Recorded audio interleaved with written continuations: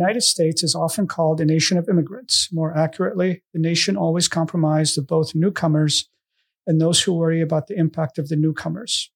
The relationship between newcomers and established families has always been, in some sense, filled with tension, uncertainties, and conflict. It has also been characterized at various efforts of accommodation and adaptation, often but not always, on the part of the newcomers alone. Education is the cornerstone of American society and the front line of social mobility for older and youth immigrants. Immigrants have what we call bimodal distribution of educational attainments. Some are highly educated in American universities or foreign universities and have received work permits due to those skills. Others, and especially illegal immigrants, have only a high school education or less, thanks to an immigration system that bases decision more on the country of origin and family connection than on employment-related skills. Many immigrants would benefit greatly from educational opportunities. While expanding free adult education to any adults who are interested would mean taxpayer funding, and in many cases, strong opposition, in the long run, taxpayers will either come out ahead or at least get some of their investment back as the more educated workforce earns more pay more taxes, collects fewer government benefits. 5 elements to consider when it comes to recent or immigrants in general. Immigrants work at a high rate in jobs that are important to our economy and communities. The labor force participation rate for born and foreign adults is almost 66%. That is compared to slightly over 60% for native-born. 64% of all foreign-born adults were employed, compared to roughly 60% of native-born. Immigrants hold jobs that are important to our economy and communities. Immigrant workers without a college degree make up 10% of all U.S. workers. In the United States, they reflect a much larger share of workers in many key industries. 36% of all workers in farming, fishing, and forestry are immigrants. 36% of building, grounds cleaning, and maintenance are immigrants. 27% of hotel workers are immigrants. 21% of home health care workers are immigrants. Immigrants who receive assistance have high employment rates. Most immigrants who receive benefits like SNAP or Medicaid are employed or married to someone who works. This is a sign that they are working in a very low-paid jobs. 77% of working-age immigrants, 18 to 64, have received one or more 6 benefits during a fiscal year. Immigrants help support the aging population. Immigrants bolster our national birth rate, which has recently dropped to historically low levels among the native-born population. Immigrant children show significant upward mobility. Data shows over the past few decades that children of immigrants have high or higher rates of upward mobility than children born in the U.S. So the conversation today takes us to a Ross Medical Education Center student in Fort Wayne, Indiana. Our conversation today will be with Suhir, who is a dental assisting student at the Fort Wayne campus. She is married with 5 children and will reach the halfway point of her program by the end of this month. Suhir and her family immigrated to the U.S. from Libya at the start of the Second Libyan Civil War several years ago. Her husband's employer was able to aid in their relocation. After getting settled and helping support her family, Suhir decided to begin the journey towards her own goals by enrolling at Ross Medical Education Center. Important to note, Suhir graduated from a European dental school, and if she stayed in Libya, she would be working as a full-functioning dentist.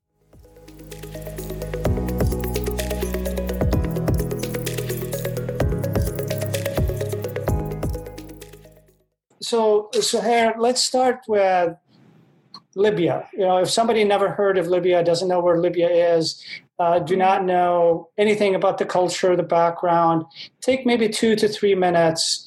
It's your home country, so I'm sure you've got some good thoughts about it. But maybe take a couple minutes and walk somebody that has never heard of Libya of what they would be missing. Well, Libya is a Mediterranean country, and I came from the north part, which is exactly Mediterranean. And we are considered to be part of the Moroccan Arab countries. So we're not Middle Eastern. We're the Moroccan part, where like Tunisia, Algeria, and Morocco, we used to have a very stable place. I mean, it was a very good place for people to live. Education was free. Health care is free. So in general, we have a very spicy food. It's almost like Italian food. We use a lot of pasta.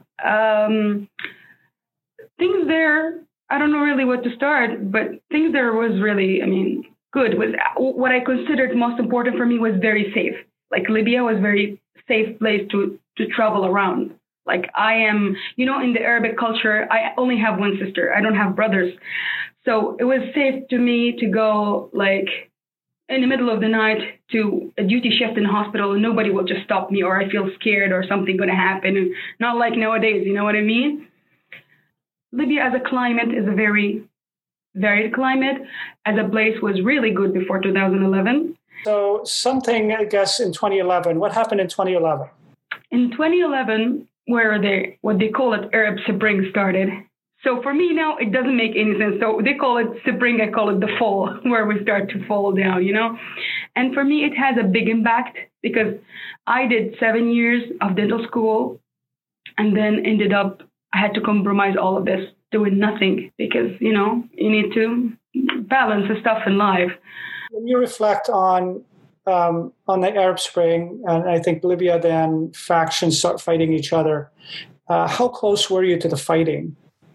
I was in the middle. I'm Tripoli. The NATO bombing at that time and how the earth rocks under you and everybody doesn't know anything. Electricity is gone. Food is short. And you're talking about somebody who didn't leave the situation. Like, for example, when you talk about, let's say, Palestine, Lebanon, they have been through this for many years. You know what I mean? The instability, the electricity problem. But for us, it wasn't. So between day and night, you find yourself in the middle of the war and you don't know what's going on. You don't know what's next. You don't know what's going to get better.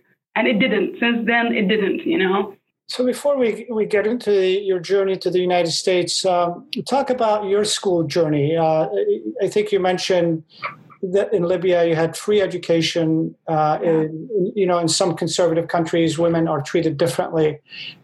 So maybe talk about your journey in elementary school, middle school, all the way. I think you went to dental school, and not just yours in general, but for women in general in Libya. So women in Libya, let's talk about comparing to other Arab countries, okay? We are not like the Middle Eastern.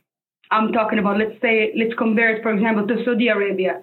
Or let's say, we're not extreme. That's what I want to say. So women for us, you see me, I was dressing in jeans and, I just have to show my identity, and it's not something you have to do. So this is because some people mix it up between being Arab, wearing hijab, and the education. And, for us, that wasn't the situation. You're a boy or girl, you study, you take the best for you from your parents. They would do the best for you, when did you start learning English? At what grade? Elementary, but it wasn't that strong, as long as you don't practice the language, as long as the one who teach you is not the native, speaker, I don't consider that much, but that was a big effort from my dad to do, Yeah. So you talked the fact that you come from a highly educated family. What was the driver for your family to be so focused on putting you in school and making sure you go to college? To be honest, it's not only my family. My environment. So it's everybody. It's not only my family.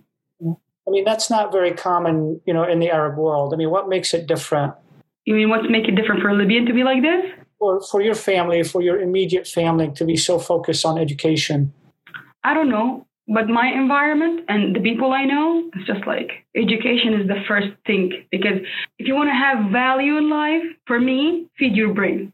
And then when you decided to go to college, where did you go? Did you go to a Libyan university or a foreign university? So my dad, at that time, we were in Poland. My dad, he got his PhD from there. So there, I didn't get a chance to do a dental school first because in Warsaw, the capital city, there was no, like now in Fort Wayne, I cannot do anything about dentistry because the school in Indianapolis. So the school there was in another city called Krakow. And, for us, I was only 18. I'm not going to go there by myself. It's impossible. So I have to do a first year as a medical student. So I finished first year as a medical student because I didn't have option. And then I decided I'm going back to Libya and do a dental school. So you went back to Libya for dental school? Yes. Okay. And when did you finish dental school? I graduated 2010. Okay. All right. And then by the beautiful 2011, I couldn't do anything. So 2010, you are a dentist in Libya. How many kids did you have at that time?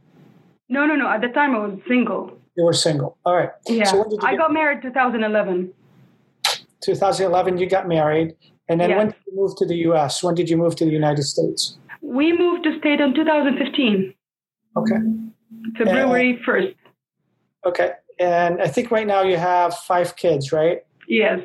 Okay. So you had 3 kids, and you moved to Fort Wayne. Is that where you landed when you came to the US? And I think I was lucky enough to be in Fort Wayne, Yeah. Well, why Fort Wayne? Is that where your husband's company is? Yeah, that's how the company sent him for the Indiana Tech. Okay. But for me, Fort Wayne is a very good place for when you're raising family. I cannot be in Chicago or New York with little kids. I need a quiet place. I consider it safe. I had really good time in here, so I like it. Yeah. From the actual process of coming to the state, how does that work? Did you know where you were coming? Did you have a place to stay? It wasn't complicated, sir, because the company paid for everything. We came in the first class. The company paid for a year and a half, $7,000 per month. Okay. So you're talking about somebody came like, woohoo. And then the struggle started after when we decided, like, you know what, we're not going back. Why did you decide not to go back? It's not safe, sir. Okay. It's just mostly because of the war. Not a country anymore. It's malicious. When you, I don't want my kids. I had a good life. I had a safe one. I had a perfect one. I don't want them to have this and then blame me one day that they had a chance to live in a good place and I took them back. So here, talk to me about your adjustment in the U.S. and how your kids are doing in the school system. Compare to me what you think your kids are getting versus what they would have gotten in Libya. For me, to be honest with you, adjustment was like this. Not because I am easy to adjust, because to be honest, people here were so welcoming and nice. Nobody makes me feel different. Nobody, was rude to me. I mean, rarely. I can count them on my hand, and it's not going to be even 5 times, The most important thing, you don't feel like rejected. You feel like you're accepted in here. So that makes everything easy. Is your goal to stay? I think so far, yeah, because I have been here for 7 years. I want to have really peaceful life, How's your husband adjusting? Does he have family back home? Does he have a large family? Yeah, he does. Yes, he does. He does. But I think my husband, he's a dreamer. When somebody just chasing the dream and he doesn't look anything else except, he's like that. He's a hero. I call him a hero. He works in Warsaw every day from 5 to 5:30, something like we just hi by each other on the door, And he has school at the same time in Pennsylvania. So thank God after the corona, he doesn't have to go to Pennsylvania all the time. So that's one of the advantage of the corona. Yeah. He's doing great in work, in school, and he's very caring and taking care of us. He never make us feel like it's a burden or something. So does he miss Libya? He does. Of course he does. So what made you decide to go to school, and what made you decide to go to a dental assisting? You're a dentist by you can functioning dentist in Libya, right? Yes, but when you're an international dentist, it doesn't matter you came from Libya, Europe. It's just the same process everybody gonna go through. And when I was thinking to start here in Fort Wayne, dental school is in Indianapolis. That's one thing. Okay. The other thing, it's too expensive for now, at least for me. The third thing, I was thinking, okay, let's start whatever I can catch, because I need a refreshment. I didn't do anything 11 years. It's like dentistry is about a practice, and you didn't practice. So in Arabic, we say, عصفور باليد ولا عشرة على الشجرة. It means like I catch one bird in my hand better than having 10 on the tree, Yeah, we say that here too, a bird in hand. No, I hear you. You must have had conversation with your husband about going back to school, right? He's working a long day. He is actually the one who was pushing me to do this because he always feels guilty that I have to compromise this for the family, you know?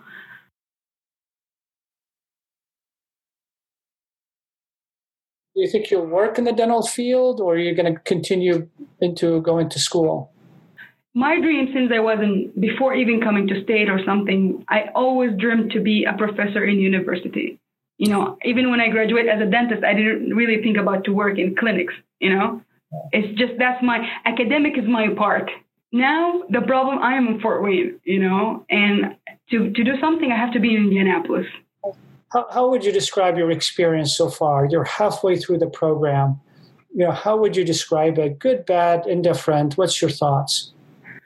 It's good. It's good. And I believe that everybody should not make everything looks down, like in any way. Like I wouldn't say, oh, I graduated as a dentist, I'm not going to go college as a Ross. You know what I mean?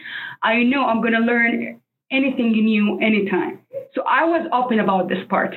That takes courage, right? I mean, you're a dentist. You went to university, you got your dentist degree, and now you're stepping back and learning dental assistant. Exactly. It takes a courage in a way that you need to be in a peace with yourself. Or you're going to live in that, you know, struggle with yourself. Oh, well, you know what? I'm a dentist. I've done 7 years. I'm like, I think this is a bad ego. You know, this is ego in a bad way. And this is reflection in terms of immigrants. You know, immigrants come to the U.S. with a lot of high hopes, and they face hurdles and they face challenges. Sometimes it's the language. Sometimes it's adjusting. You clearly came prepared. You already knew the language. You had the resources, at least when you showed up. Yeah. But are there some lessons learned there, Suhir, that you could share with people who are maybe recent immigrants and maybe they don't have the resources or they don't have the language? What lessons you would share with potentially recent immigrants? We go back for our beginning of our conversation. Education. People who come with a big hope, they're hoping that American government will do them their dreams.